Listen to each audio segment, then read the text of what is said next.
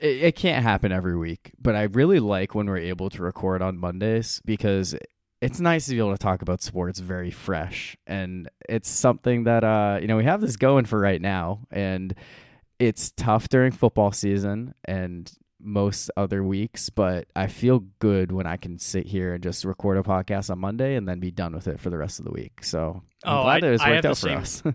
I have the same feelings too. I like Tuesday just because that's always been the thing. I'd imagine 90% of our episodes have been recorded on a Tuesday. Probably somewhere close to that, yeah. Something like that.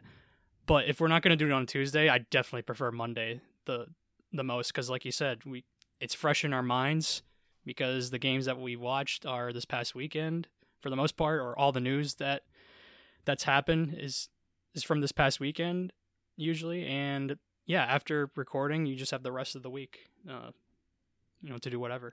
Yeah, and I think it's also easier when we're not trying to throw in like a top 5 or 5 questions that we need like a little more time to think about Right. when our entire weekend is devoted to just watching sports and living our lives. I am a little jealous of podcasts that don't talk about topical things that like you need to record on like a certain date and release it right away, but it's fun. We do this for a reason, and this is a great time of year to be talking about sports every single week with March Madness going on, and we have our Final Four. So certainly not one that many people predicted, including us for sure. Three of the 4 teams I had out in the first round. So Same, yeah. couldn't be more wrong. It didn't occur to me in the moment, but I did get my email from ESPN about the tournament challenge results, and I realized that of the 10 brackets I filled out, 7 of them, including the He's Done It bracket I submitted, had 0 points as early as the Sweet 16. So Wow. I just didn't get any points this weekend because any team that I still had left just lost in the first Sweet 16 anyway. So I'll fully admit that I built some random brackets too, and I was in another league, and I had UConn in my Final Four. There you go. The other yeah. one, and then like the random ones I've built, I've had UConn winning it all. So I have a decent amount that are in the 90 percentile, but unfortunately I didn't put those in leagues that actually count.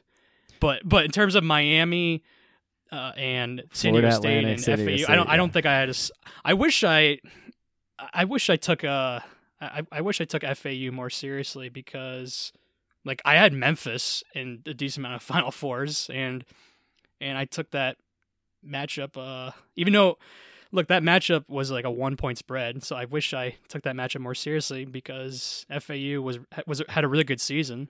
They did, yeah. And they still are continuing that season. Yeah, and we can jump right into them. They were the first team to earn a trip to the Final Four, and I did not see this coming from Florida Atlantic, but I don't think that they are this Cinderella team like VCU or George Mason or some of those other crazy teams that came out of nowhere. And I know that's the narrative that's being talked about with this team, but looking back on the East region, if I had to rank all 16 teams in this region based on, or I guess 17 if you include the 2 play-in teams, on how likely they are to make the Final Four, I probably would have put Florida Atlantic 12th, just because there are other teams that I liked in this region. But just watching them play, they're a legitimate basketball team, and I think that it's very fun seeing them go on this run, and I am definitely excited to see what they can do the rest of this weekend because they gave us some pretty good games. I mean, the East region as a whole, I was not a fan of it, not a fan of these teams, didn't trust any of them, but we got some awesome games out of it. And, Florida Atlantic is the final team standing somehow. I took them more seriously as the tournament went on. They did kind of get a free ride to the Sweet 16, after the refs kind of blew it with that first against Memphis. The first game against Memphis. It's this team doesn't deserve to make it. And then they get a 16 seed in the second round. It's they're not that great, but they faced Tennessee. Now Tennessee was kind of overrated, not beginning the tournament because Tennessee was this team this is not a great 4 seed. I think teams like Duke, Kentucky, even though they were lower seeded, they were teams that were taken more seriously than them. And then all of a sudden they beat Duke with all their physicality and their great defense, and everyone's all in on the Tennessee bandwagon. And that kind of gave Florida Atlantic an under the radar view like combining with those first 2 games that they had. And so after seeing how they've looked lately, I definitely take them more seriously. They're in the Final Four, and they score in many different ways.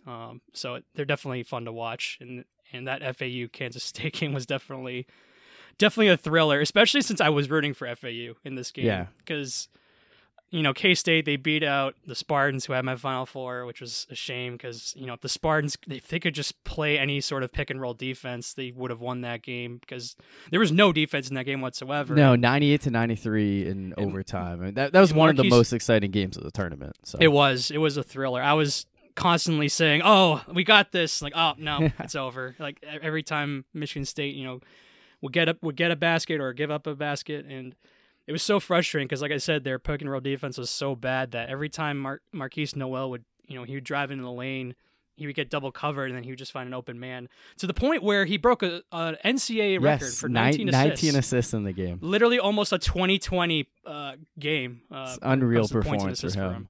Yeah, and I think so. I was torn on Florida Atlantic, Kansas State. I think I found myself rooting for FAU, but Kansas State was so much fun in their own right. I wish they both could have made the Final Four over some of the other teams who got there. See, if they were a team that I was rooting for, I would agree with that. But because I was rooting against them, I couldn't stand it. with just how, I mean, Noel is definitely a baller, but the amount of times where he would just chuck up a 3 and it would go in, like that one where the shot clock was about to end, and he just throws a prayer and it hits the backboard and it goes in. It's like, man, I can't stand this guy, even though he's amazing.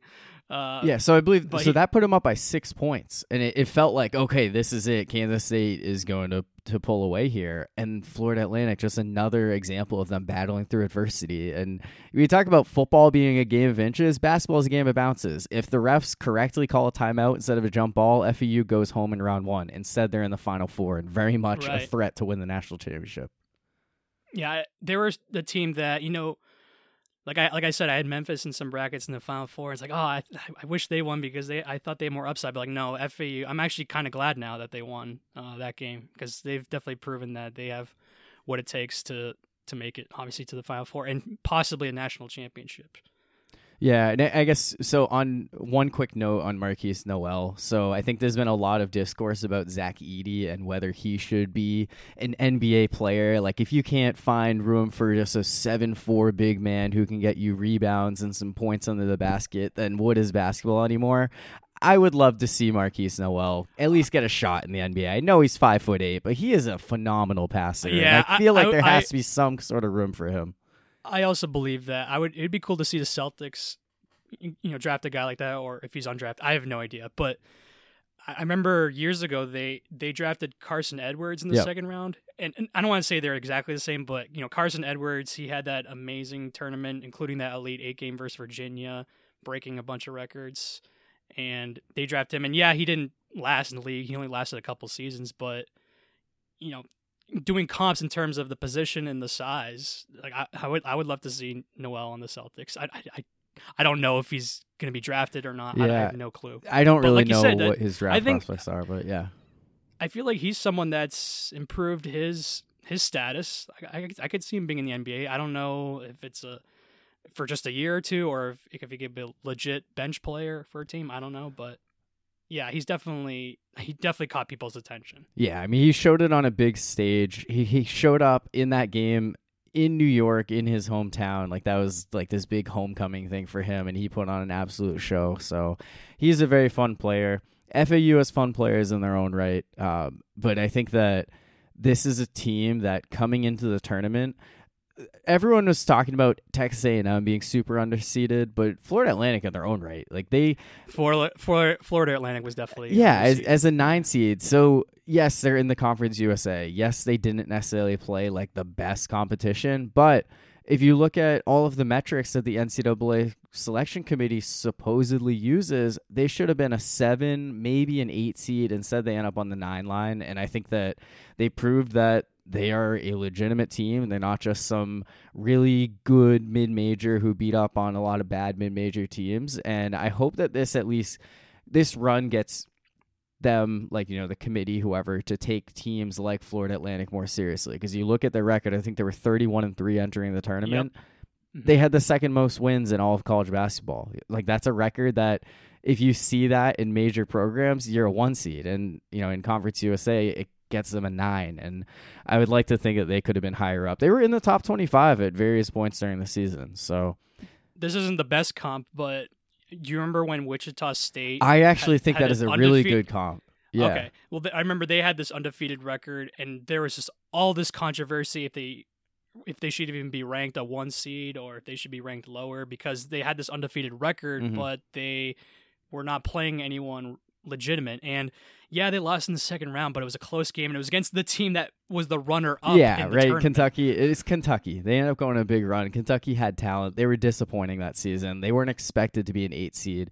But even the year before, that Wichita team, the other 9 seed to make a Final Four. Right, we're the 9 seed that made it to the Final Four. Yeah, and that was a team that had multiple players who ended up going on to the NBA. Of course, Fred VanVleet was the biggest star of those, but even a couple other guys like Ron Baker, Clancy Early were at least given opportunities. And I think Davis has some draft hopes. Their big man, Golden, similar, Golden with an I. He has a chance. So this is a team that has legit talent, and I don't know that I necessarily want to say, Florida Atlantic's going to make the next step and be an undefeated 1 seed next year, but I do think a lot of these guys are going to return. So they should be if that's more the case, serious then threat next I could year. see a similar thing to Wichita State. I don't want to say undefeated record, but a team that'll be taken more seriously in terms of the committee ranking them higher. Yeah, of course, like throughout the season. And who knows, maybe they'll just be this year's North Carolina Tar Heels.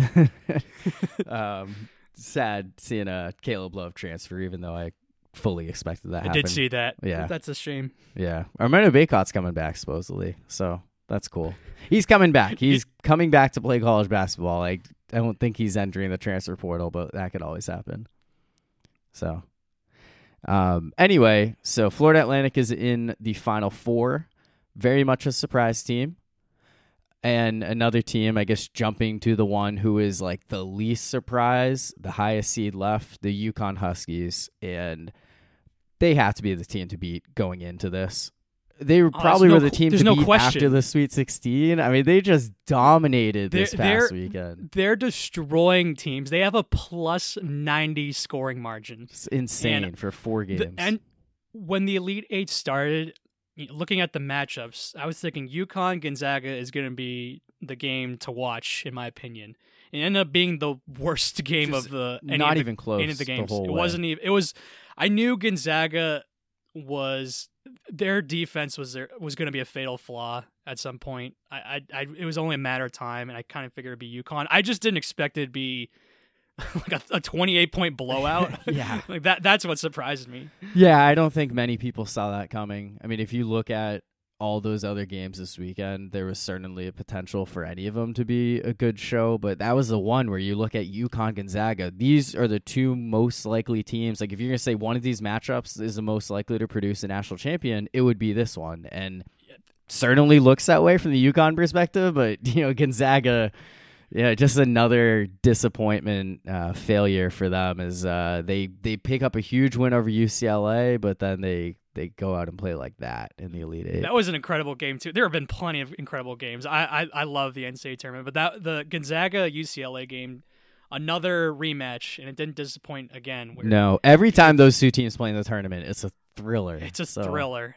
When UCLA got up to a 46-33 lead at the half, I'm thinking, all right, like I guess it's over for Gonzaga. But then they make this comeback, and they were up by 10 with a couple minutes left, and then they, Adam Morrison, he's in the building and he's about to relive his own nightmare again. The UCLA makes a comeback and they take the lead 76-75. And then, yes, the Gonzaga made that comeback with that last, that last shot with 10 seconds left. But I got to say that even though it was a great shot, it was also a stupid shot too. Oh, I know. Yeah. Like to be down 1 with that much time left, you have plenty of time to, find a better shot and go for a 2, maybe go to Timmy, who had an amazing game. Guy's a legend. I don't care what anyone says. He had plenty of time to find a different option, but I mean, he had the balls to take it. So some of the best March moments come from just insane shots. You're like, why are you shooting this? And they go in, and those are highlights you remember forever. So Yeah. I mean, I'd say this one could be in that category if Gonzaga didn't just no-show against UConn in the next round. But, yeah, I mean, I guess just going back to Adam Morrison. That was Strother, right? Yeah. Yeah, Julian Strother. Yes, Julian yes, you're Strother, right. Yeah. Adam Morrison looks younger at 38 than he did as a 21-year-old college student. He's on the Tom Brady plan. He looks younger now than he did when he was in just college. Insane. Cuts his hair, shaves his beard. He's not even the same person anymore. He's in those like AT&T commercials with the one shining moment that they show that commercial only like 17 times a day. They just show like the same like 5 commercials this year, and it's you get all these. I love different Steven Adams, but like him with the people over his head, like or over his arms and his head. Like I get it. It's that commercial, and there's definitely been a few annoying ones that have driven me crazy. I don't because they show the same ones all the time. It'd be a great idea. They'll never do it, but what? You know how I love Red Zone? Yeah. How about a college basketball kind of thing, Red Zone kind of thing, where you have Scott Hansen doing the first weekend of college basketball, going to game. So that wouldn't help for this weekend, but yes, that would help. That's why I specifically said the first weekend. Yeah, no, I think so. YouTube TV did this year. I think is the first year they did it. They have a like split screen, so when there are multiple games going on at the same time, which only applies to the first 3 rounds, it'll like you can see them both on your screen, and you can like focus on one of them and it'll like play the actual audio for that. You could still tune into the others, but I think the idea is that you can flip kind of and choose one over the rest, and it's not the same thing as Red Zone where it just shows you the biggest moments. So that would be a cool idea, I guess. When every single game is on like CBS or Turner, like they want people watching their channel. They don't want to have a separate one. So the real reason is because one of the reasons why I watch, or really the reason why I watch Red Zone, is because I don't want to see commercials. Yeah, no, it is a big reason. I remember when I saw the Steven Adams AT&T commercial, like, oh, that was neat. Oh, too bad I'm going to see that 100 more times. Yeah, because AT&T, it's always they constantly show, even though the AT&T girl kind of hot, not gonna lie. Yeah, Lily. Like the commercials are so repetitive. Yeah, they always show the same ones. They have like 3 of them that they'll put out there. I remember, I think it was in 2019 when they had like the broadcast team with like the really dumb color commentator guy. I thought those were really entertaining. I would love to bring those back, but they haven't. It was just a 1 year, and yeah, they're just not the same anymore. Also, the Corona commercial where the girls like, basketball players have intro music, I have sit down music. That just lost. Is that the one with Tatum in the back? No, so there's 2 of those. Oh, that one's like that one's a little better. It's the one where like the girl, she's like sits down, like she walks in, and her husband's like, "Oh, what is that?" Like what? Because there's like some like big noise that plays, and then she sits down, and then he's like, "Do I have sit down music?" "No, you don't." And he stands up and nothing happens. It's kind of funny the first time, but every other time since, I haven't really. I think my favorite one's the Allstate one with the Mayhem guy. Yeah, and he's playing his brother. He's playing with You know what blows my mind? What? So it's his brother in real life playing. Oh, really? Like the actor's real life brother? Yeah, it's his real life brother. Oh, I didn't know that. And the guy that he's playing against in basketball, he's the same guy from Good Will Hunting. The one with the hair. The guy who he's talking trash with because he thinks he's all smart. Well, I'll have a degree. Like, I'll at least be original. The guy that Matt Damon's arguing with at the bar. Okay. Just so you could press some girls and I remember that. Yeah. And shit on my didn't friends. Realize that was him. That guy. He looks nothing like. No, looks like now. No, I would have never even crossed my mind. I thought he was just some random commercial actor. I had no idea that he's anything. I was told that, and I had to look, and I'm like, oh my god, wow. It really is. Okay, that makes that one even better. Like, now that I know that information. That's the only one I enjoy. It's repetitive, but that's the only one I enjoy. I love the progressive commercials with. I've told you this before with the parental guide. Oh yeah, he's the best. I love those commercials. I don't care how much they show them. Like, I'll still enjoy them every time. But like, other than that, and some of the Mayhem ones, like most of them suck. Yeah. Well, my biggest problem with Progressive is that they continue to shove Lily and Jamie and their friends down our throats, and I don't know why they still do that when they have so many other better commercials. Whether the parental, parental guide one is funny. Yeah, even the Baker Mayfield ones when like he was still with the Browns, those were entertaining. Even being a Baker hater, I actually love those ones. Those were good. But yeah, like the Lily and the Jamie, those are bad. Yeah, so I guess shout out Gonzaga for being so bad that we're talking about commercials instead of their game. That game was over by like the end of the first half. Yeah, and then Drew Timme picked up fourth foul. He picked up his fourth foul right out of the gate in the second half, and it's like, well, this game is over. And I remember not worth watching. I remember saying to myself when it wasn't a total blowout, when it was like a 10 to 15 point game. Like entering the second half, when Timme picked up his fourth foul, I'm thinking to myself, it was a 7-point game at halftime. Right, so it was still look, UConn was playing much better, but there's still a game at the time.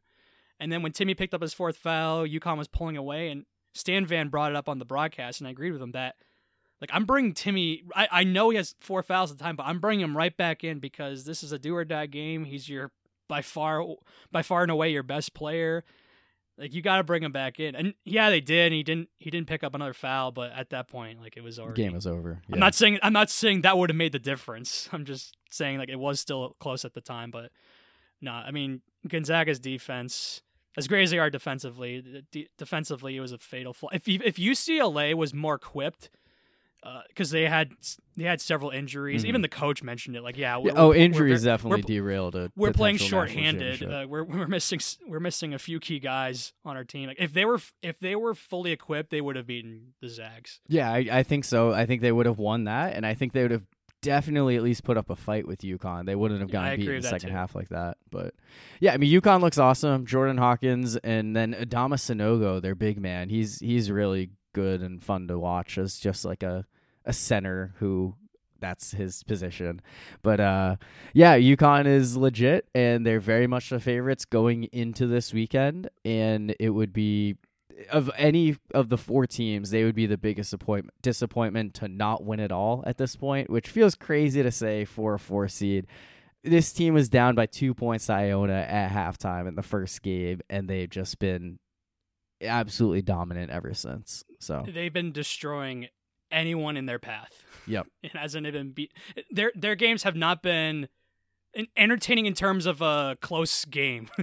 No, they're a fun team to watch. Like I'm not a UConn fan.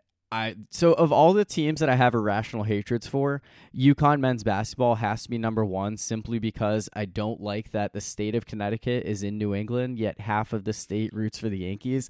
That's all it comes down to. That's totally it. Irrational. I mean, the women's basketball you say it's irrational. team, I actually think it is rational. I like to think it's rational too. I know I'm not the only one with that take about the state of Connecticut. Doesn't necessarily need to bleed into their college sports teams, but here I am. Their women's basketball team, which can we declare them officially dead? I don't care what anyone says. Hope so. UConn women's dynasty is long over. Maybe someday they'll be able to turn it around. Losing in the Sweet 16, first time since 2005 that they're not in the Final Four, let alone advance to the Elite 8. They are dead. They are dead. They are dead. See what's funny is that you talk about how you hate the men's team. Like I don't like the women's team. Oh, I'm the same way. I don't watch women, whether it's college or WNBA. I don't watch enough women's basketball to really have that many takes on anything. But I've never been a Gino Auriemma fan. I can't stand that guy. Yeah, and just the way he carries himself with all the championships. Like, look, I get it. Like he has I don't even know how many. It was like 10 or 11, whatever the number crazy. Is. Yeah, he has a crazy, absurd amount of championships, and all I think to myself is, this is not a real challenge. Like just getting all the best kids at recess on your team and just kicking the crap out of all these teams. Because there have been multiple championships where they beat the second best team by like 30, and it's just so unfair. Like this is not that hard. They've just broken like record-long winning streaks multiple times. He just carries himself like he's John Wooden or Phil Jackson or whatever. Well, I think John Wooden was doing similar things in the 70s. This is not a sexist thing. Like this is not a sexist thing, because if I would be more impressed if he took his talents. Sorry to quote like LeBron, but went to the WNBA. Because that would be another challenge, right? Or just like a different school and tried to do it there. I don't know. I don't know if that would change anything. You'd probably that too. A different school, or at least spread your talent around, like Nick Saban men's college, winning or national championships or the WNBA. Places. It doesn't matter. Like I just want to see. It's not really a challenge. That's like playing Madden on easy mode the entire time, and then going like 19-0 in your like franchise mode thing. Like, oh wow, I'm so awesome. I can kick the crap out of my opponent on easy mode. Like, how about do it on hard or MVP level or play people on. You get my point. Yeah. No, he's not doing that anymore. They have not won a championship since 2016. South Carolina Gamecocks have already won 2 since, and now they might be the new UConn. Like, we might be passing them. I don't know how long Don Staley's going to keep going, because I feel like there's been like talks of her just stepping away and retiring with how much she's accomplished already. But these teams have not played at the time of recording. They're the Elite Eight matchup, but 35-0 now, and trying to be another undefeated team in women's college basketball and potentially keeping that going for a while. So you might have to change your hatred to my side. No, hey, you know what? I don't remember the last time they lost a game. Yeah, I mean, it was last year's SEC championship game. So, yeah. Anyway, I guess let's move on to the South region next. And San Diego State is in the Final Four, not Alabama, because the Aztecs, they beat them in the Sweet 16. And, before we get into the Creighton game, I think that's the first one to focus on. There's so many things that can be said about this one. I think the hottest take I have on this is that, as embarrassing as it was for Purdue to lose to Fairleigh Dickinson, 1/16, I think this Alabama team losing in the Sweet 16 is a bigger disappointment, because they were the tournament favorites, or 1 or 2, and to lose in the Sweet 16 to San Diego State of all teams, it feels really, really bad. I don't think it's more disappointing. Purdue is. It's not really as embarrassing. It's not embarrassing. as embarrassing. Yeah, no, you know what? That's what it is. Purdue's is more embarrassing, but Alabama's is more disappointing because, like you said, they were the title favorites, or one of them. I don't know if it was them or Houston, but they were one of them. And they make it to the Sweet 16, and at the time, before their game, all that there was left was San Diego State, Creighton, Princeton, and the two teams that were Florida Atlantic and K-State. Kansas State, yeah. And it's just like, they're the clear team. They should at least walk to the national championship. They should have been at least in the net. Like, if they were to make the national championship and lose to, like, let's just say UConn, like, that's not like, yeah, I would have been disappointed to, like, not win the championship, but it's like, it's not at like least this they got failure. There. No, not a failure at all. And this is absolutely a failure. You just lose to a team that's equally or better than you if that were to happen. But look, San Diego State, they definitely are really good at smothering you on their defense. I mean, like, smothering their offense, because like Alabama, they did not play well offensively, but part of that is because of San Diego State's, credit to them, their defense is awesome, but Brandon Miller was awful in this game. He missed so many shots, and so did the rest of the team. And so part of that's on the defense, but part of that is Alabama really was a no-show in this game. Yeah, well, Brandon Miller, 8 for 41 in 3 tournament games. Now, he was playing through an injury, but I think statistically that was the worst shooting performance by someone who took that many shots in NCAA tournament history. 19% from the floor. So he is a good shooter, but in that game, no, he was atrocious. No, 3 for 19, 1 for 10 from 3. Could not put the ball in the basket. He was Alabama's best player all season long. It's almost remarkable that they were able to get through those first 2 tournament games as easily as they did with him not doing anything. Now, I guess Texas A&M, Corpus Christi, whatever. Maryland, they're still a legit team. And Brandon Miller, I think he still had 19 in that game. He just wasn't very efficient with it. But yeah, he was horrible in this one against San Diego State, and finally facing a really good defense. And Alabama is gone. And Nate Oates left this game with 2 timeouts in his back pocket. That drove me insane. I'm so glad you brought that up. Because Alabama, they struggled in the first half, but it was still a close game. And then to start the second half, they got off to this run. It's like, all right, Alabama's going to pull away here. And then all of a sudden, San Diego State goes on a 12-0 run, and I'm thinking to myself, can you call a timeout? And look, as a fan, when I watch these games, I'll admit I'm kind of the panicking type where I call a timeout immediately if I see something bad. But so I don't want to go too far with that. But just to give up a 12-0 run and then not use those timeouts. Yes, he finally used the second one with like a minute and a half left when it was already a 9-point game with them losing. And just like, dude, you should have stopped. You should have called timeout at some point during that run. And I think so. There's definitely fault on Brandon Miller and other guys for their poor performance offensively. But I also put on the coach too. You gotta settle the guys down at some point. It's very satisfying to see Nate Oates make a mistake like that because, look, I don't want to sit here and say that Brandon Miller should definitely be in prison or anything like that. But the way that Alabama, just as a program, has handled everything, it's hard not to look at it, from the beginning and be like, okay, this doesn't feel right. And I think Nate Oates deserves a lot of criticism for just the comments he's made and things that he's done, just basically trying to put a blind eye to that whole situation instead of attacking it head on and taking some accountability, some like positive acknowledgement. So for me, seeing him not just lose this game, but be like the biggest reason or one of the biggest reasons why Alabama lost, it feels very satisfying. I totally agree. It's really hard for me personally to have, like you said, a hot take on the Brandon Miller situation, say, oh, he should be in prison or whatever. I feel like there's a little too much unknown for me to, have a of course. There's enough uncertainty that you can really look at it in both directions, or you can just stick to the middle with it. But Alabama did not handle it well either. Yes, I think that's something that's hard to dispute. Because even though it's hard to have a take on the Brandon Miller situation, I will say it did piss me off seeing Brandon Miller, that the first game back from like all the news where he's getting a pat down. Yeah, the start of the game, I hated that. And then like you said with some of the comments that Nate Oates had, his response was, "Oh, I'm not paying attention to the warm ups. I don't know what's going on here." They could have handled it a little bit better. So I do agree with you on that. Yeah, so no sympathy for Bama losing, especially, I mean, come on, they're the best football team in the country. I know they haven't they haven't won a national championship in the last 2 years, and people are acting like the sky is falling and they're no longer a powerhouse. So, it's okay for someone else to have basketball. Anyway, San Diego State has beat Creighton. They're going to the Final Four. Creighton ended the Princeton Cinderella run.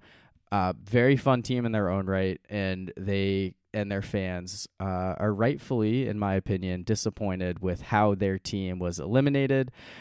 Now, this Creighton-San Diego State game was not like the Super Bowl in that it was a very fun and entertaining game that kept you glued to your seat throughout, but it ended in a similar fashion on a penalty, or I guess a foul in basketball, where you don't necessarily love that it's called in that situation, even though it's correct to call a foul, especially given the way the game was played with only 11 fouls aside. They're letting them get physical, and it felt kind of ticky-tack for that last second shot. It totally felt ticky-tack. I guess this kind of relates to everything that just happened in football the past, those last few games with the Bengals and Chiefs and the Mahomes tackle on the sideline, leading to a closer field goal. And then, the same thing with the holding on Juju from Bradbury.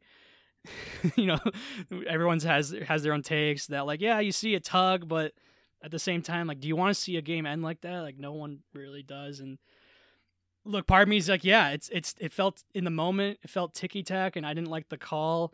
But at the same time, I understand it because when they show the replay, he does affect him on the shot. Yeah, he hits his hip for sure. It's a ballsy on the ref to make a call like that. Like, I would have just let it go. But that's the ref's job. They got to make the right call, and it's certainly a debate. It felt so ticky-tack. Do you remember the Auburn-Virginia game, Final Four? Oh yeah, 2019. That was Kyle Guy. Yep. I don't remember if they were winning or losing, or if they were losing. Game, they were losing because okay. Because remember there were shots of Auburn fans running into the streets celebrating, thinking they won the Final Four because they weren't staying around long enough to see the foul was called. And when that play happened, in the moment, not before the replay, in the moment, I thought it was a horrible call. I felt the same way. But on the replay, when they showed the when they show the shot and they show the foul, it's like, okay, it's so ticky tack. But there's you a part understand, and it's like you hate that it's in that situation. Like if this was like 12 minutes ago, you'd be like, whatever. Right. But like when it's literally on the last play, play, that's when it becomes a problem per se. And I mean, come on, the guy missed the first free throw. He didn't even make both of them. I thought for sure when he missed the first one, he was going to miss the second one, because when you miss the first one, it's just like your heart's racing, like, oh crap, I'm going to miss this one, and we're going to go to overtime, we're going to lose. I thought he was going to miss the second one. Yeah. So, I mean, I guess in that sense, it's clutch to be able to make that second one, but it was. Yeah. So San Diego State, though, not as clutch as who was the guy in Florida Atlantic that made those free throws at the end? Whatever his name was. I forgot his name. I don't remember who was shooting there. Was it Elijah Martin? But he made 2 sets of free throws, like both of them. He needed to make four different free throws. Just like how it was, 77 it was to 76? Forrest. Okay. Yeah, I guess we didn't talk about that. I guess the whole debate with that situation was, should Kansas State have gone for a 3 right away instead of going for a 2 and fouling, hoping for misses? Yeah, Marquise Noel, he was hot from 3. There were also shots he had that were completely off the mark, and maybe he thought to himself, like, hey, if I get it to our best 3-point shooter, they'll give us a better chance. And he let his ego aside and didn't want to be the hero and give the ball to the best shooter on the team. But then he doesn't go up for the shot, and then it gets stripped. And so in hindsight, it wasn't the right move. But I can understand, just given who he passed it to. No, I'm a fan of going, like, waiting until the last, like, possible moment to take a 3, just because a layup, dunk, whatever, 2-point shot, it's still statistically more likely than a 3-pointer, even if guys are shooting 3s more often and more consistently than in the past.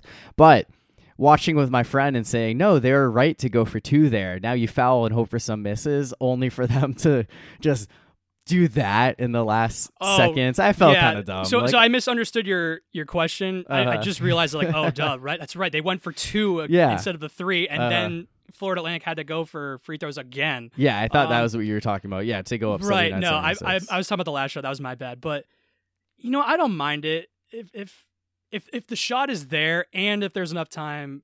Yeah, go for the 2 and hope that whoever is shooting the free throws again, on the next. It's drive, college basketball. Just hope they miss. Hope they miss one of them, and you can go for a 2 to tie. So yeah, exactly. I think it's sound logic, but obviously it did not work out in the moment. When you can't even get a shot up at, like, as time expires, I think that's, like, one of the worst plays in basketball. Like, how you can't figure out a way to shoot. It's just it blows my mind how often you see that happen. So anyway, San Diego State's going to the Final Four now. A very unlikely run for this team, and I was surprised. Well, obviously, I was surprised that they beat Bama, but I was even surprised that they beat Creighton. I mean, not totally surprised, because Creighton was slight favorites, but I just thought they'd be a total mismatch for them, especially someone like Kalkbrenner. Like I thought for sure, not for sure, but I felt pretty good that Creighton was going to win that game. But as time went on, both offense couldn't buy a basket for a long time in that second half. Yeah, 57-56 final. That's not an entertaining one. And yeah, I thought Creighton, like, their win over Princeton, like, definitely convinced me, like, oh, this is like a real team that has, like, an actual shot of going all the way here. So I was surprised when they lost San Diego State. And once Alabama lost, if you were to ask me, like, who's the favorite of the teams remaining on that side of the bracket, I would have said Creighton. Yeah, I agree. I think that they would have been a reasonable pick there. I think they were a top 10 preseason team. So, they were a 5 seed. They weren't as good as expected, but they still had a ton of talent. They still have some notable names that have, NBA prospects. So definitely tough to see them go out the way they did if you're a Creighton fan. But the Aztecs, I mean, the Mountain West literally did not survive the first day of the NCAA tournament in 2022. And in 2023, it looked like it was a possibility. San Diego State took care of business, beating Charleston in the first round to at least give the Mountain West their first win. And I could be wrong about this, but I believe I heard 15 tries. Like, they were on a really bad over streak.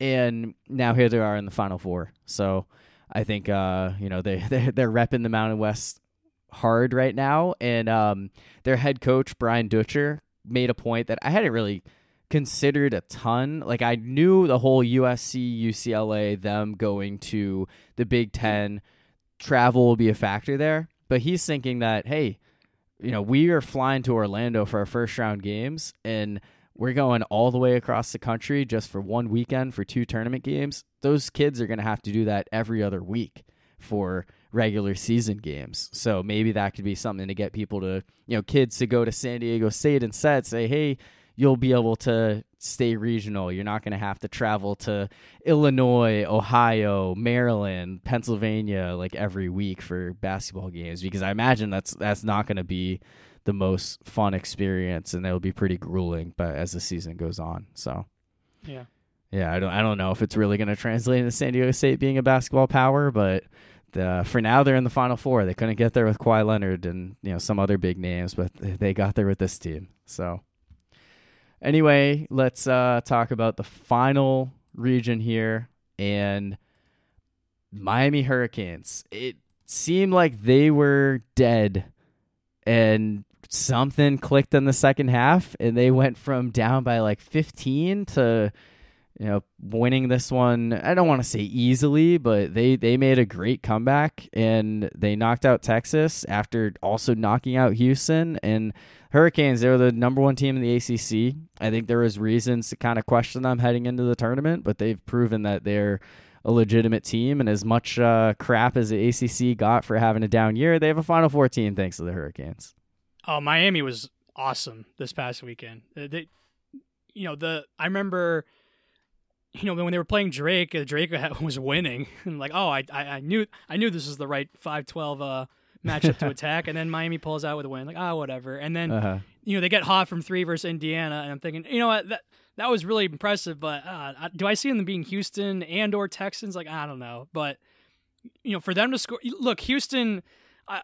Watching them the first couple games, I thought to myself, it's only a matter of time, but when they lose, but still, even though Houston was very subpar in the tournament and did not have their best game whatsoever versus Miami scored 89 points versus Houston. That's really, really impressive. Yeah, and then what's even more impressive is to be down 13 in the second half to a Texas team that was rolling for most of that game, and then for them to make that comeback was really, really impressive. Jordan, is it Jordan Miller? Yeah, Jordan Miller. Jordan Miller and Isaiah Wong, like those guys they got an awesome backcourt. Jordan Miller literally didn't miss a shot. Jordan Miller's 27 points, and then 7 for 7 from the field, and 13 for 13 from the free throw line. That's clutch. So their backcourt. If anything, he should have kept shooting because he couldn't miss. So. Right. Yeah, great performance from him. And so as impressive as it was to score 89 on Houston and win convincingly, it was even more impressive to make that comeback. I agree with that. Yeah, and coming into the tournament, I liked Miami's chances. I thought that they were a really good team, and as much as like the ACC was a down year, I still thought it was impressive that they ended up winning that conference. And it looked like they were going to lose to Drake. I was like, all right, I said Drake had a chance here, but I liked Miami's chances. And coming into the Sweet 16, I wanted to believe in Houston. I definitely tried to convince myself I was fine, even though the rest of my bracket was in horrible shape. But I was certainly nervous about Miami, and they look great, 89, 88 points against 2 very strong teams. I mean, this can't take away from those seasons that Houston and Texas had. Both of them should be feeling great. I think it sounds like Texas is moving forward with Rodney Terry as their next head coach. Yeah, they extended him. They did officially do that? Okay. Yeah. Okay. Last I heard was they were just like closing in on it, but it wasn't official. So very well deserved. I mean, that was an awesome Texas team that they beat. And to be able to come back like they did, because it looked like Texas was going to run away with it. Texas looked like it was going to be, they're going to win in a landslide. It looked like, well, the first half was close, but, the beginning of that second half, they started to pull away. Kind of like Alabama. But, like they're gonna pull away, but then no, like the Miami's been awesome. They've been I was really impressed with how they played, like not just this tournament, but especially this weekend. Yeah. What's crazy is that so they beat Indiana convincingly, but they did it with threes, and then they did that a little bit with versus Houston, but they scored a lot in the paint. Like they didn't really take many or hit many threes versus Texas. They did a lot of their scoring in the paint and at the free throw line, and so it's just they only took 8 threes in the game, and they scored 88 points. So I figured like, all right, well if they're not going to hit or take many threes in this game because they can't, then it's like, all right, well this probably feels over. But just not only to beat Houston and Texas, but to win the way they did was really impressive. And it sucks that they had to play UConn next, because if they were playing either of the other two temes, like they probably I would predict them in the championship. Yeah, but I agree with that. They're playing UConn, like that's gonna be an even much bigger task. Yeah, I mean they showed they can handle Houston and Texas, so I definitely believe in their ability. Right. I'm not gonna say like, oh, it's in the bag. Like UConn's got this. No, definitely not. I think the other game will be closer. Like San Diego State's a 2-point favorite, and UConn's a 5.5-point favorite over Miami. So, but what even still, was the spread for Miami in their other two games that they just won this weekend? I think it was 4 in both of them. Okay, like 3.5 or 4 in both of them. Surprising to hear that it's even more against UConn, but all right. I mean, UConn. I mean, the I way know UConn's UConn is playing, rolling. Though, You're right. UConn is rolling. Typically, I would say like, oh, that's so disrespectful to like Miami or like whoever is playing, but I think it's really more because UConn is unstoppable. Yeah. Now, I suppose that's a fair way to look at it, and I do think that UConn is still the favorite in this game, but I could see this going either way. And hey, if there's anyone who knows how to beat a UConn favorite team, it's Jim Larinaga. Yeah, literally 17 years to the day of his George Mason Patriots upsetting UConn, he guides Miami to the Final Four. So my first year building brackets was I've already mentioned this before was the 2008 year, right, with Memphis and Kansas, all one seeds making it, but the first year where I really started like watching college basketball was that 2006 year with like you said, George Mason going on this amazing run and then upsetting UConn in overtime, the number 1 seed in their region, to pull off that upset, and along with Adam Morrison and him, that was and JJ very Redick memorable and like other star players. Like that was the first year I really paid attention to college basketball. That was when Florida had that back to back. Yep. Yeah, that was their they won first in 06 year, and then the 07. Yeah, so like that was the first years where I didn't like make brackets like in elementary school. Like I don't have an ESPN account or anything, but that was like the year when I started watching and getting really into it and enjoying it. Yeah, so 2005, 2006, 2007, I was in like I think my dad's work pool on CBS. 2008 was the first bracket, like first year I was doing ESPN brackets. Right.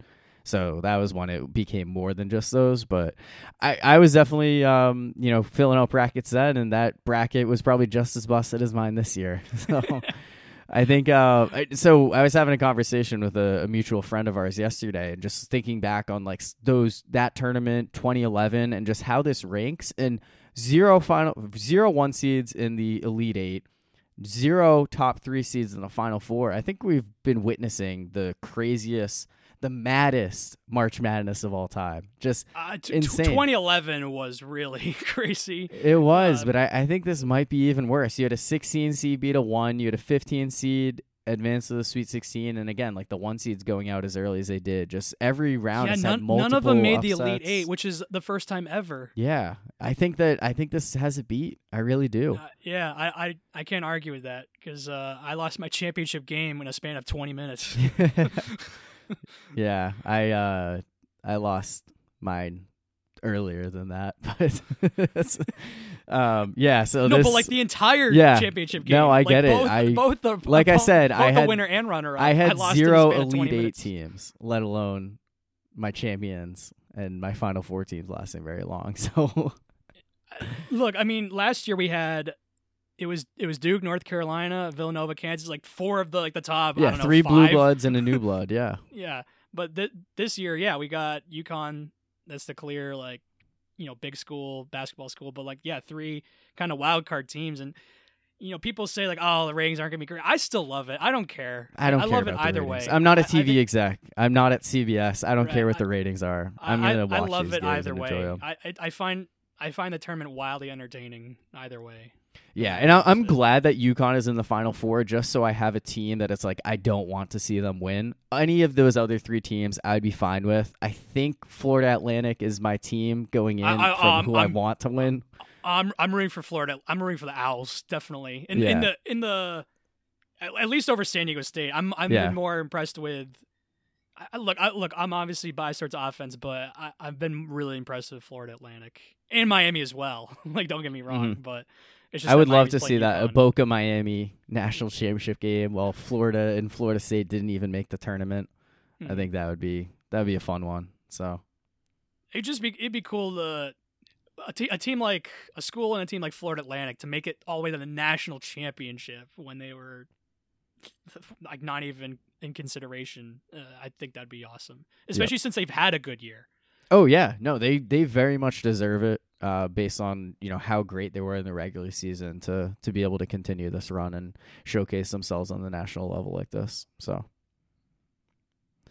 all right, yeah, I guess we'll look forward to the Final Four and if we're doing predictions, give me UConn over Florida Atlantic. Yeah, I would probably say the same thing. Yeah, I think UConn's unstoppable, and I definitely take San Diego State seriously, especially defensively. I just think the way they've been playing offensively, I just think it's only a matter of time where it catches up to them, because I just think I don't know, like that game versus Creighton was ugly. Yeah, no, I think that's they a definitely fair win thing to ugly. say. Like, give them credit for that. They win an ugly style of basketball, but I don't know. I feel like at some point it'll catch up to them. Yeah. I mean, I agree. I think UConn's winning it all, and I'm rooting for Miami to upset them in the semifinals here. So that's totally fair, because they've been one of the most impressive teams for sure. Obviously being in the Final Four, but they definitely got my attention this past weekend. Mm-hmm. All right, so with that, let's move on, talk about a few other sports before wrapping this one up, and let's stay with basketball, but shift to the professional ranks. And the NBA has just 2 weeks left in the regular season, and we're starting to get a good idea of the playoff picture. The East, it feels like we have our 10 teams. It's really just a matter of who's in the play-in tournament, what seeding everyone falls under. Our Celtics are second in the East. They've been kind of back and forth with the Bucks for a while, but I guess how are you feeling about them right now going into this final stretch here? I don't feel as confident in the Celtics than I did in the beginning of the year. I just think I don't know. I don't when it comes to Tatum especially, I don't know if he's ready, and I don't know if he'll ever be ready. To win a championship and be the number one guy on a team to win a championship. And the way that they've been playing, like after the All-Star break, is really concerning. I don't think when it comes to Tatum, I just don't think he has his priorities, straightened out right. Like, because he goes into the All-Star break, and he's in the All-Star game, of course. And he goes off. He breaks scoring, the record, yeah. Wins MVP, and speaks glowingly of the game. And it's just this random exhibition game that no one watches or cares about. No one plays defense, but he's like so enamored on the All-Star festivities and winning the Kobe Bryant MVP award. He definitely had a good relationship with him. Yeah, so I get it, but to do that and then to come out as flat as he's been after the All-Star break, it's just like, does this dude really care about winning or like needing to win? It's just, I remember, the big three era with the Celtics with KG and Pierce and Ray Allen. Those guys were bought in to win, to win as a team, and have it be about the team. And the goal was to win a championship, and they did it right away. And KG was a baller, and just I don't see that with this Celtics team. That I just feel like, at some point, like, yeah, they'll win maybe the first round and the second round, but like, I don't know. At some point, if they face Milwaukee, even though they've been really good against Milwaukee this year, like, I don't know. I don't feel good about if they were to face them in a 7-game series or if they were to make the finals again. I don't know. So I mean, I agree in the whole, Bucks versus Celtics discussion here. I think coming into the season, I thought that Milwaukee was going to find a way to get past Boston this year. I mean, a lot of it came down to these two teams played a 7-game series without Chris Middleton. So if the Bucks are healthy, then I would like their chances. But I guess I disagree on the Jason Tatum point of it. I think that coming into the season, the loss in the finals, especially the way he played, really weighed on him. And I don't know that it's a lack of commitment or a lack of caring. I think he's just going through a cold minutes spell. They're getting too. It's always been a topic like after they lost, like, oh, well, the Celtics, they had after that Nets series, they had a 7-game series versus Milwaukee, and then they had a 7-game series versus Miami, and then it got to a point where they were just out of gas. Yeah. And it's been a constant talking point in the year, like, hey, is Tatum and Brown, like, are they gonna get more rest? And Tatum did coincidentally rest in this past game versus San Antonio. San Antonio, nothing to play for. And Jaylen Brown had 41 in his Wembanyama. place. So, yeah. So I guess it's good that you got some rest, but I just worry that at some point that they'll run out of gas, and it's more of a Tatum thing for me, I guess, because I think Brown has the right mindset. But I also worry about Brown because I don't know if he wants to be here. No, I've had my doubts about it. I think I went from questioning whether he wants to be here to questioning the people questioning whether he wants to be here to back to questioning whether he wants to. I don't think he wants to be here because there's been a lot of talk about it recently. He goes off yesterday, and when he gets called out, to rest on the bench for the rest of the game, the whole crowd is giving him a standing ovation, giving him the idea that, hey, we care about you, we want you to stay here. And then Jaylen Brown is asked about it, the ovation, in the press conference. He's just like, yeah, it's just another game. It's just like that doesn't give me hope that he stays. And I remember we argued one time about, whether if the Celtics should have traded for Durant, for Brown, and you were on more of the Durant side and I was more on the Brown side. But my mindset at the time was, well, a few 2 or 3 years of Durant or like 10 plus years of Jaylen Brown, he's going to be here for a long time. Like, give me Jaylen Brown. But then I'm thinking about it, it's like, is Jaylen Brown even going to be here? Yeah, and I think that is, in theory, Jaylen Brown, at least from an NBA career standpoint, it's just a question of, is he actually going to want to be in Boston the whole time? He is a free agent, I think, after next season, so after 2024. I think there are a lot of issues on him staying because he talked about how, a portion of Celtics fans are not friendly or whatever. Boston, Boston has a racist history and Boston has a racial it's issue. A lot of people, say that it's like one of, if not the most racist cities in America, and I think that that's something that Jaylen Brown whether if it's true or not, that's what people believe. Yeah, and which is hard for us that people that want to see him stay. Mm-hmm. There are a portion of Celtics fans or people in Boston that are not that are racist, and it's such a shame, and because Jaylen Brown certainly cares about that kind of stuff. I remember when the NBA shut down, and Jaylen Brown went all the way back down to Atlanta to be in the protests, and it's just he definitely has he definitely cares about those kind of issues, understandably, and another thing is not only that, like, so he doesn't like the city, and he I'd imagine he hates being in trade talks, so he probably doesn't feel happy about the organization, but he probably also wants to be a number one, which he can't be here because Tatum is. And even though I like Brown's mindset more than Tatum's, Tatum is the guy. Like, he's the superstar on the team, which is I mean, it's great that we got 2 superstars, but it doesn't help in Jaylen's case because I'd imagine he wants to be a number one somewhere. Yeah, and I think it's reasonable to say that he could do that. I think some of the trade talks, it's more the media trying to build it up, or like, the Brooklyn Nets trying to build up KD's trade value more so than the Celtics actually throwing out Jaylen Brown in trades. But you hear about it. They could have shut those trades down. Mm-hmm. Yeah, and it didn't. It was trade. Those trade rumors were going on forever. They lasted way too long. Yeah, I agree. I think that there's plenty of reason to be concerned there. And that was part of my argument with the whole Kevin Durant thing, was it felt like you're more guaranteed a championship in the short term than continuing to run it back with Tatum and Brown. And obviously Durant has his own issues with things and how it played out in the end of Golden State, now in Brooklyn, now in Phoenix. He can't even get on the court, and he's awesome when he's on it, but there are enough concerns when it comes to Kevin Durant specifically. But yeah, I mean, it's starting to feel like the Celtics window might be closing faster than expected. It feels like it's closing, and I just don't know how I feel about this season, because if you ask me who should win the championship, I would say the Celtics.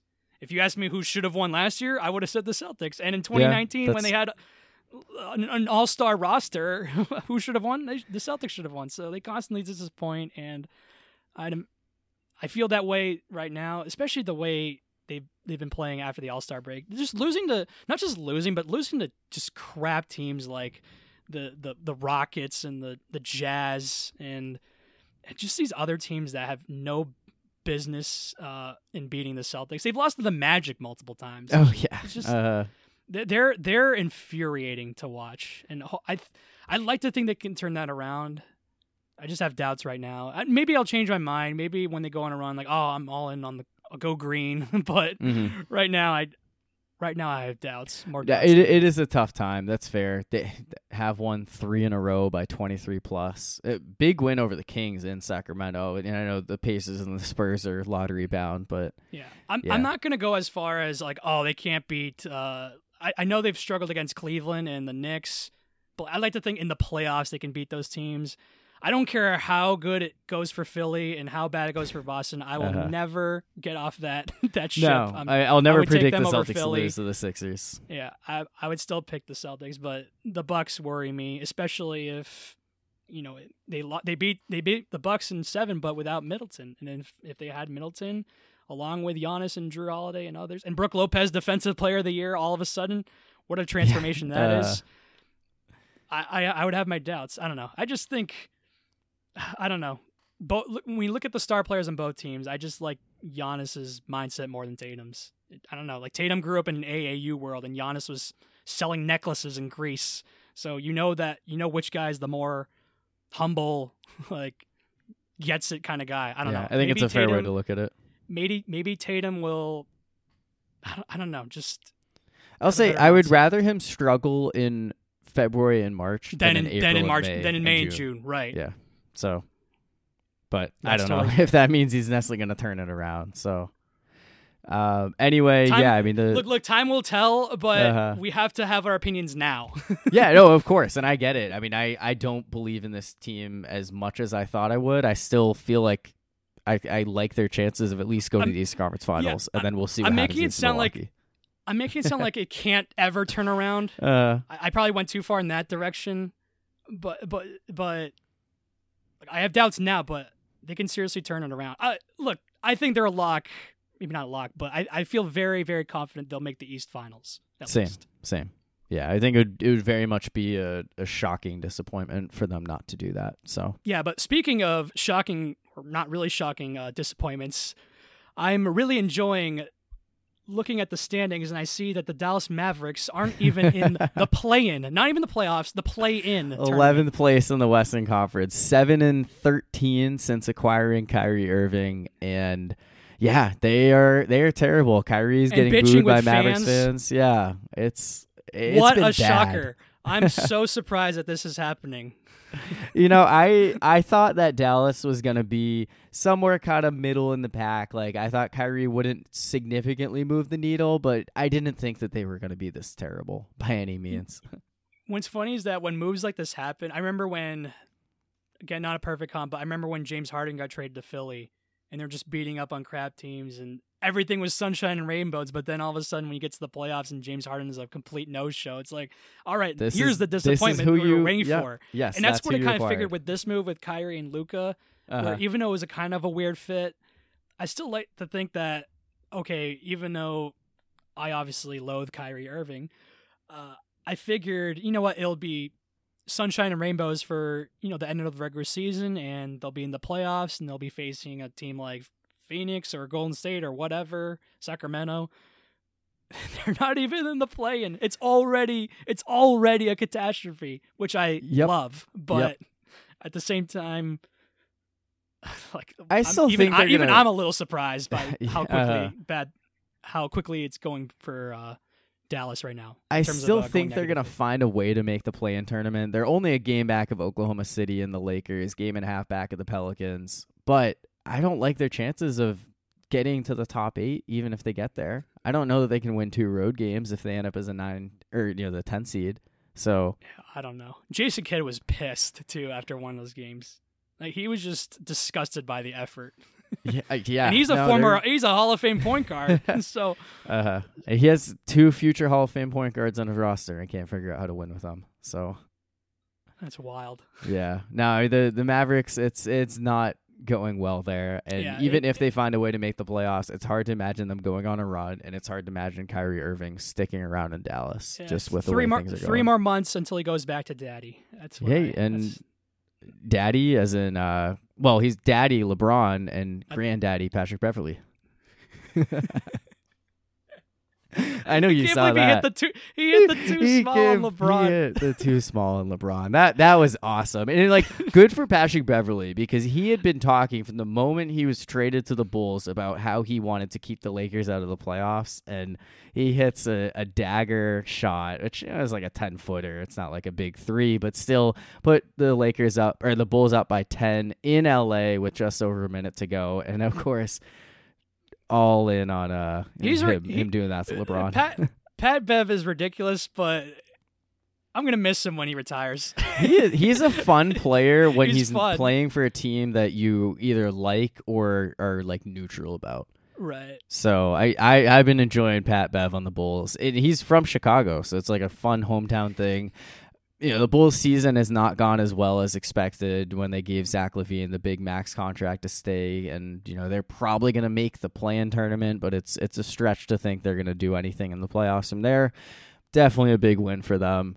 And yeah, the Lakers are 37-38. They hit 500 for the first time all year, just like this past weekend, and then they're back below 500 right away with the loss to Chicago. So they're another team that. Yeah, it seems like they're going to make the play-in tournament. We could very much have... I made this joke about, LeBron and Kyrie thinking that they'd both be on the Lakers, putting up like that 41-point performance like they did in Game 6 of the Finals years ago in the 9-10 play-in game. Well, they might end up facing each other in the 9-10 play-in game with how things are looking out west, which is just wild to think about. That is very wild to think about. Yeah, because both of those teams were huge winners at the trade deadline. Felt like, at the very least, that was going to get them into the playoffs where anything could happen. And, it's really hasn't led to much success at all for those two. So... the West is going to be awesome. I think, just seeing how this plays out, the Nuggets have a relatively comfortable lead. The Grizzlies are starting to play better now that John Morant is no longer in rehab or suspended and actually on the court. And the Kings are not going away. The Suns, it's, when they have a full roster, they're very much the favorites in that conference. So, and the Warriors are just sitting there in 6th place, ready to jump at any moment. Ready to beat the Celtics once again in the finals. Yeah, I'm excited to see how things go there. Of any of the teams, I don't care where they're seated. That's the team that I don't care where they're seated and how much. I know those guys are like not in their primes, obviously, but they're still the team that I worry about the most of anybody. I know the Celtics beat them in their last matchup, but it didn't look very convincing.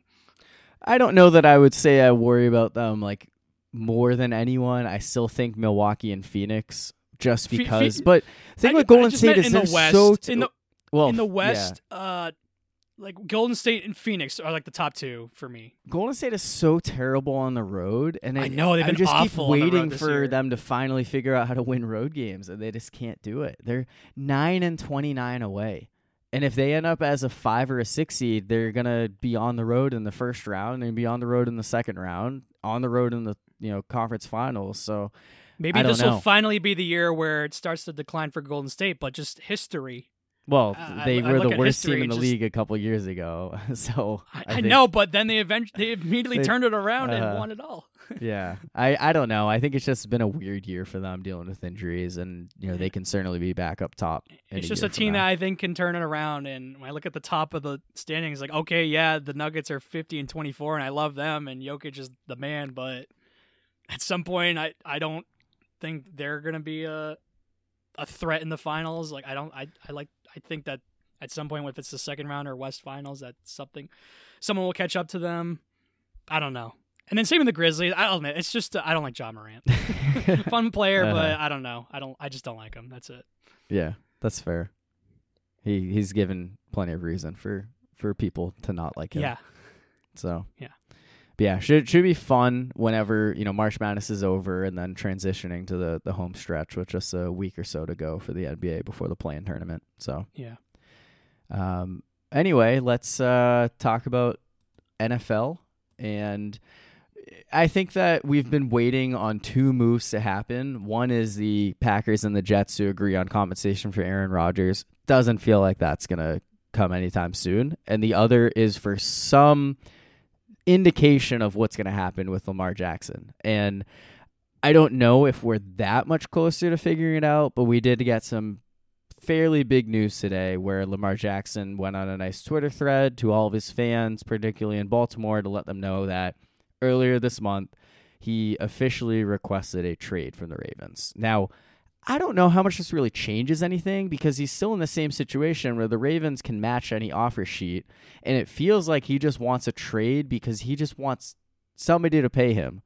But it's starting to become more and more like he doesn't want to be in Baltimore anymore. Just the whole situation with the contract negotiations has made it that he just doesn't want to be there.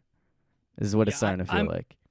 I've flip-flopped on my opinion on where Lamar is going to end up a bunch. If I had to say now, though, it sounds more and more likely that he's not going to be in Baltimore. It's just that I have no idea what team is going to be the one to make the move and get him. I don't know if it's Atlanta or Washington or Indianapolis and all these other teams. Even New England is still rumored, even though I can't imagine Belichick ever wanting to have someone on the roster that makes more money than him.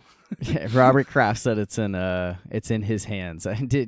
I don't know. Which is such a cop-out answer. Meek Mill texting Robert Kraft saying that Lamar Jackson wants to go to the Patriots. It's just a wild tweet to see. I don't know how legit any of that is, but I still think it was a cop-out answer for Robert to say, well, that's up to Bill. I don't know. You got a little bit more. He is the owner, but Bill's the GM and the coach, so. Yeah, who had a horrible year last year, and I think Robert is going to have a little bit more power or a little bit more say, just given how Bill has handled the last year plus and how last year went. And I don't know. I just I don't know. I think when it comes to Lamar and the Patriots, it's just a fun fantasy to think about. But I think that they're very much committed to Mac Jones at this point. Yeah. So it's just that Bill. Why would he want to pay all this guaranteed money and give up draft picks compensation for a guy when he can just pay a few $1,000,000 to the current quarterback right now? Yeah, that's Bill's mindset. I think it is. No, and I think it's a legitimate mindset that some teams have, but there are certain guys, yes, it's easier to win on rookie contracts because you can spend more money in other parts of the roster. You can spread it around and pay other positions. It depends on the guy, and that's a big factor. Is he Joe Burrow? Is he Josh Allen? Is he Jalen Hurts? Does he have the talent? That it separates him at which that he level. Does not. He hasn't proven it. So, yeah. I mean, I think there are a few teams that make sense for Lamar. I think the Colts and the Commanders make the most sense from an owner who's wacky enough to give him or an offer sheet, or one who's spiteful enough to do so on his way out with Dan Snyder.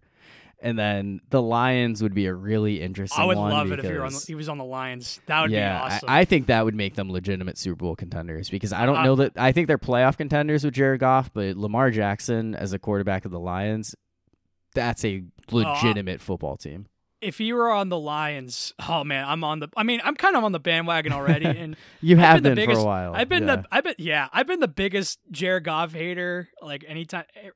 Anytime he was in LA, but ever since he's been in Detroit, ugly Jimmy G. He's not even ugly. He's not Jimmy even G's ugly. Handsome Jared Goff. It's just funny that I called him handsome Jared Goff because I made it sound like Jared Goff's ugly. He's not an ugly guy. No, his girlfriend is proof he's not ugly. So. No. That first win, she wasn't even there, and she's in her. Yeah, is that a you know exactly shoot? what I'm talking about? Yeah. Yep. Yeah. Jared Goff, in Detroit, He's actually not bad. He was Detroit. awesome this year. He's been pretty good, and but yeah, like you said, they'd be playoff contenders with Goff still, but with Lamar, oh man, they especially with how weak the NFC looks right now, after Philly and San Francisco, yeah, he'd make them Super Bowl contenders. Yeah. So that would be fun to see happen. But again, I think the biggest factor here when it comes to Lamar Jackson and whatever he wants is that the Ravens are still in control. And then I guess the other piece is Lamar Jackson doesn't have an agent. It only gives him so much negotiating power. Like if he had an agent, this situation would be so much better for him. Like I don't know how you can deny that at this point. Whatever type of fees he's trying to save, it's not getting him where he wants to be when he wants to be one of the highest paid quarterbacks with a fully guaranteed contract and wants to be able to explore other options. It's hurting him. Like there's no denying it at this point. There's no question that it's hurting him. So that's something I don't think we're going to see anything at this point until after the draft because teams don't want to give up a top pick. Like I can't imagine the Colts would actually give up the 4th overall pick if they could wait an extra month. No matter who their owner is, Jim Irsay might be one bad Friday night away. No matter how much drugs Irsay is on, allegedly. But that I don't want to see Lamar Jackson leave the Ravens just to go to a different AFC team. I want him to go to the NFC. I want him to go to Washington. Or Detroit would be awesome. that would be my. I would love him in New England. Of course. I don't think that's realistic at all. Even though rumors keep swirling on. Lamar. Yeah, I don't know how much of it is rumors versus just speculation and fantasies, like you said, fiction. I think it's just a total fantasy. Lamar in New England, so I don't even consider them, even though they're being talked about a bunch for whatever reason. But Detroit, though, yeah, that's the team I would love to see him on. Yeah, so I'm sure that it'll be a while before we have even more updates, but it's definitely a new thing. And Lamar staying in Baltimore, I thought was inevitable, and it feels at least a little less inevitable now. So, and finally, baseball season, MLB opening day coming up on Thursday, and I know you're very excited for it. Oh, I can't wait! Yeah. So, especially with the Red Sox too, right? And how their year is going to go. I've been back and forth on the Red Sox a lot, and I'm slowly trying to convince myself that this is gonna be one of those surprise years where I don't believe in them and they end up making the playoffs. I'm not gonna go that far, but I just think the buzz and the expectations for the Red Sox this year are so low that I actually think they could be surprisingly decent this year. With their roster it's not great, but it's not that bad. They're not going to lose 100 games unless something catastrophic happens. Right. They picked up enough where they can be somewhat relevant. They got more players on the 2018 Dodgers than the 2018 Red Sox on their team. Yeah, with Justin Turner and Kike Hernandez, Kenley Jansen. Yeah, Turner, he had that bad injury to the face after getting hit by a pitch in spring training, but it looks like he'll be fine. Yeah, I think he's okay. MLB The Show, I saw their sim for the 2023 season. I didn't see any standings results, but Justin Turner was the American League batting champ in it. Wow. So, yeah. That's a start. And then, they added Jansen to their bullpen. I don't know if no, he's been a good closer with LA. Don't get me wrong, but I do think he's declined a little bit, and they're paying him a lot. How much that boost? See, it's a name in their bullpen because their bullpen sucks. So the fact that they got anybody, or the fact that they got someone to help their bullpen, Red Sox haven't had a legit closer in a while now. I can't. With Papelbon, yeah, right. Koji O'Hara, yeah, he's the last one. I love Koji. Yeah, that might be the last time. I mean, I know Craig Kimbrell was there, but. I guess you're right. Well, but I think for me, Craig Kimbrell not being the closer when the Red Sox won the World Series, Chris Sale being the guy, I guess you're right. It's you not have the to same, right? Because Kimbrell, Koji did close when they won. Yeah. And Keith Folk. And and Kimbrell was not, you just couldn't trust him. But so. Even though they were winning by 4 runs, you still couldn't trust the guy. Yeah. No, so I agree with that point. Yeah, so when it comes to the Red Sox, I think they'll be fine, but I don't think they're a playoff team. I think they're a 500 baseball team, and like you said, they made some good decent pickups, but they lost Bogarts, which is, yes, look, the Padres, what they gave him, like that was a lot to give him, like the length and the money to give a guy like that. But the thing with the Red Sox is I hate so much is that entering the free agency, it's like, oh, bringing Bogarts is priority A. Like, no, it wasn't. No. If it was priority A, he probably still would be here. Yeah, he would have made there. a much better offer. So I don't mind that they gave him up. Just don't give me that bull crap that, bring back Bogarts as priority A. I hate that, they didn't put any serious effort into signing him, and they lost him for nothing. What do you get, like a competitive balanced draft pick? They could have traded him at the deadline when the season was over. Instead, they did that weird deadline where they sold off Christian Vazquez, but went out and added more pieces just to go, 79 and 83 or something like that. So, yeah, that was really frustrating to me. The Red Sox could have dealt a lot of pieces, and they decided to keep him just to lose him in free agency anyway, with Bogarts being the biggest one. Right. So I don't love their infield because Trevor Story's already hurt, and they got Tristan Casas, rookie starting first baseman, and then Christian Arroyo is useless. But Devers obviously will be great. Well, Mondesi isn't Adalberto Mondesi? Oh, Mondesi, yeah, Mondesi.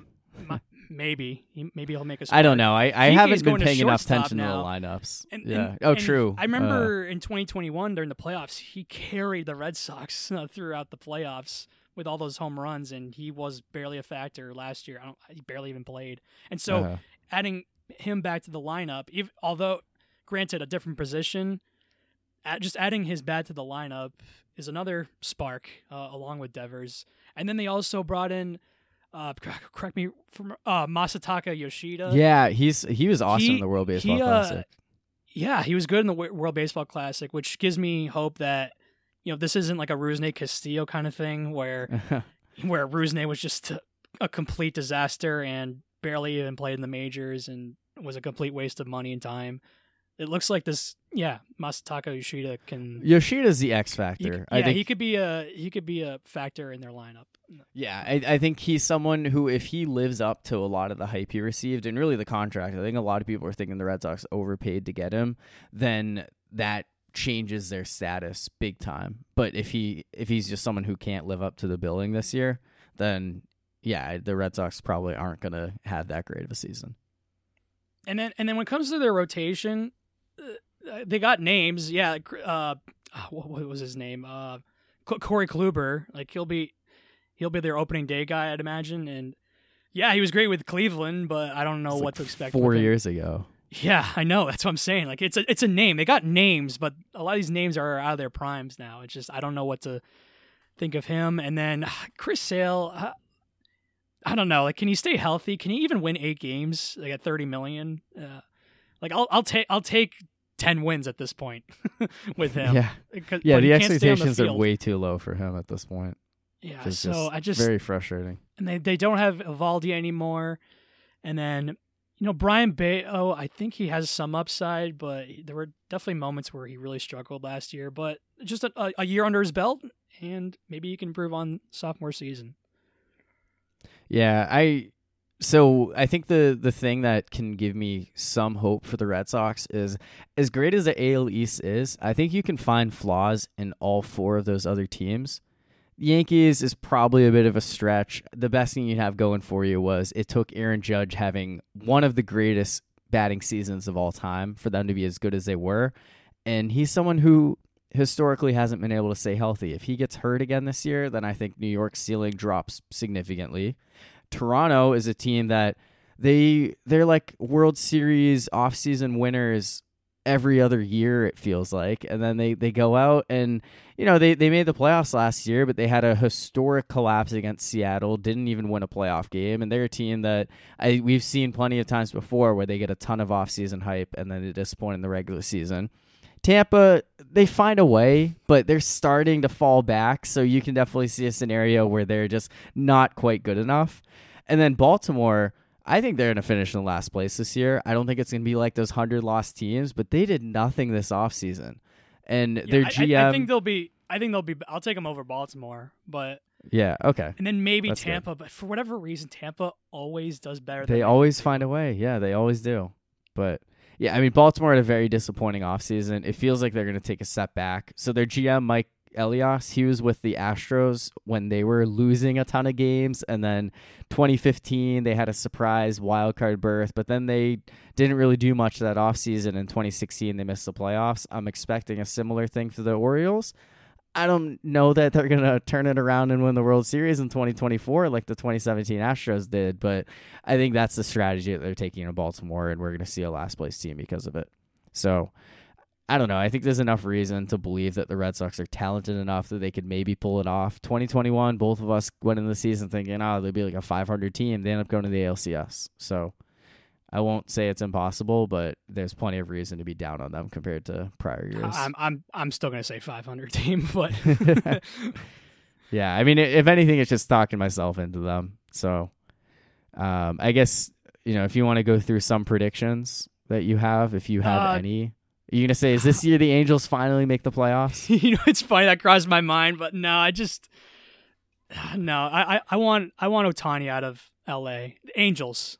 Yeah, he's probably going to go to the Dodgers. Right. I mean, that'd be a little bit better because the Dodgers are a better baseball market than the Angels. The Angels, those guys are being wasted out there. Did you watch any of the World Baseball Classic final? I watched the last inning. Same. I only watched the ninth inning, too. I watched the ninth inning where Ohtani was on the mound and he was facing Trout. And yes. Look, Mike Trout's one of the best players of our generation, but isn't it sad that the biggest moment of Mike Trout's entire career is striking out versus his teammate in a World Baseball Classic? I would say so, yeah. That's arguably, I don't think it's arguably, I think it really is the most defining moment of Trout's career, and which is, it's sad to sucks say for him, but like it's mostly on his team. His team sucks. Yeah, not only one playoff appearance, has never won a playoff game. So see, even though like that was like not great on Trout's part, that slider was filthy. Nasty. That was unhittable. Yeah, I want Ohtani here so bad. It won't happen. The Red Sox will underpay or try to offer him a deal that's like way under value for him. I don't even know. And he'll go to like the Dodgers, Giants, or Yankees. Yeah. Which makes sense. I feel like he would want to stay out west. So that's, Dodgers. So it's probably gonna be like the Dodgers, Giants. Mm-hmm. Yeah. Yes. So. No, that guy's electric. I would love, because he's like the one guy that really moves the needle. At least in my opinion, Ohtani. I mean, just the both sides as a pitcher and a batter. He's one of the best. Both in the sides, game. and he's great at. I mean, he's a better hitter or better offensively than pitcher. I think pitching wise, he's decent. But that slider though, that gives me more hope that he can even become a better pitcher and. That he's the man. Yeah, absolutely. But in terms of predictions, no, I don't really have. I guess the only prediction I have is the Padres will win it all, just despite the Red Sox, and then Chaim Bloom will be fired. It's mostly out of spite, but I do think the Padres they made it all the way to the NLCS last year, and I can see a repeat of Philly versus San Diego. I think those are the two teams I'm also watching in the NL. So it sucks that they lost the Phillies. I mean, they lost Hoskins. Yeah, Rhys Hoskins tore his ACL. They lost him to torn ACL, which sucks. Bryce Harper is out until the second half. Yeah, he'll be out for a bit. Tommy John surgery. But they did bring in Trey Turner. I think Trey Turner is going to win MVP. That's my prediction. You just stole the words out of my mouth. All right. I was going to say, I also have the Padres in the World Series. I think this is a year, and then Trey Turner wins MVP for a very good Phillies team. So anyway, we basically have like the same opinion where Phillies Padres, but Padres win and they win the World Series. Yeah, I think that this is a year just because the Dodgers, they didn't really do a ton to improve their team this offseason. They're still going to be really good. They still have Freddie Freeman. They still have Mookie Betts. They still have a loaded roster, but I think that the Padres close the gap on them and they're going to win the NL West for the first time since 2006. And that team is just so much talent that they're going to find a way to go to the World Series. And yeah. I've got having Bogarts, Machado, and Soto as your, if I were to guess 2, 3, 4, or 3, 4, 5 hitters, that's as good as it gets. Who do you have them beating? Oh, I don't know. I guess the Yankees, but I don't know. Yeah, I'm going with Seattle. I think last year I was down on them. Seattle was good last year. I was down on them last year, and they proved me wrong, and I think that this year they're going to be even better. I really like Julio Rodriguez. I think he has very good MVP odds in the American League. But Ohtani, it's just like it took Aaron Judge hitting 62 home runs for someone not Ohtani to win. So even if the Angels go like 78 and 84, I still like his chances. Part of of it's I just don't want to pick the Astros, and then yeah, I'm the same way. It's hard not to pick the Astros though because it feels like they're the best team in the American League. That's part of it. I just don't want to pick them, and then part of me thinks the Mariners is just a flash in the pan a little bit. And I don't know if you can't make the World Series with A-Rod, Randy Johnson, and Griffey, and like a Hall of Fame roster, team then it's kind of like the Chargers of baseball. if you can't make it with like all that talent, and I don't know. Yeah, I mean, going 21 years without a playoff berth, it's, at least the Chargers made the playoffs plenty of times there. But yeah, I mean, that was my argument for them was that they'll find a way to not get in, and they ended up not only making it but beating Toronto and advancing to the ALDS. I think that it gives me a reason to believe they can take the next step. But Houston's still going to be a threat. I think Texas is going to be better, but Jacob deGrom, I mean, how much can you rely on him to pitch? The same thing with Chris Sale. I can't take the Rangers seriously. They added, like you said, deGrom and then Seager and Simeon, but that doesn't make them. It doesn't make them the best team in their division or their best team in their state. No, you're right. They're the third or fourth best team in that division still, but they also added Nathan Eovaldi, and I think they had some other key pieces come in. Like they've tried to spend their way into being a better baseball team, but they still have a ways to go to get into real playoff contention. I guess just some notes on the Pirates. I'm feeling optimistic about their chances of winning 70 games and not finishing in last place in the NL Central, and that's as high as I'll go. I really believe in O'Neal Cruz like making the next step from just like freak plays to actually really good player, and I'm excited to see Andrew McCutchen back. So this, they added a lot of veteran leadership, and I think that they're not going to be a laughingstock at the very least.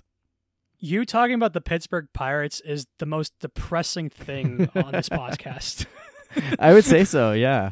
Yeah, I mean, it's rare for me to have good things to say about them, but every year I go into the season optimistic. Anytime you mention them, it's just like you try to be positive, but it just sounds like, oh, man, I hope they win 70 games. Yeah, no, I get it.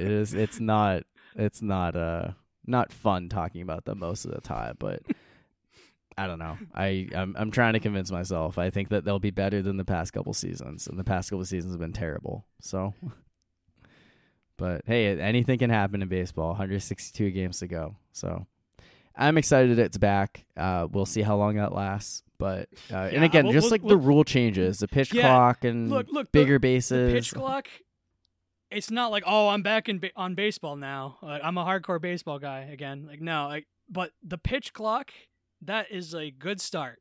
Yes. That's what I'll say. Yes. Pitch clock, banning the shift, bigger bases. I think it's going to all lead to more watchable baseball. All those are in a trend. They trend in the right direction. Even if it's a slow trend, it's moving positively.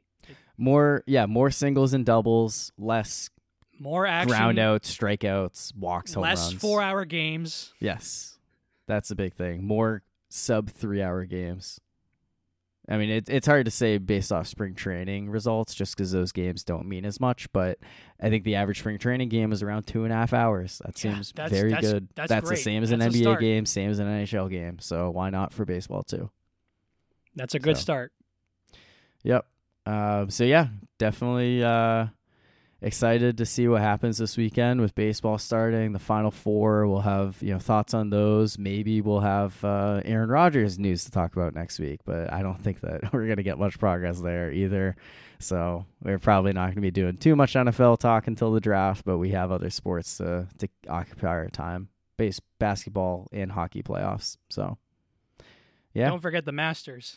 Yes, you're right. The Masters too. I cannot the forget the Masters. one-time golf is relevant. No, I shouldn't say one time, but what I mean. Like it's the biggest tournament of the year. So I watched some of the match play this weekend. I ended up missing most of it because I was driving, but I was like very much excited about a potential Scottie Scheffler Rory McIlroy final, and ended up being Sam Burns against Cam Young.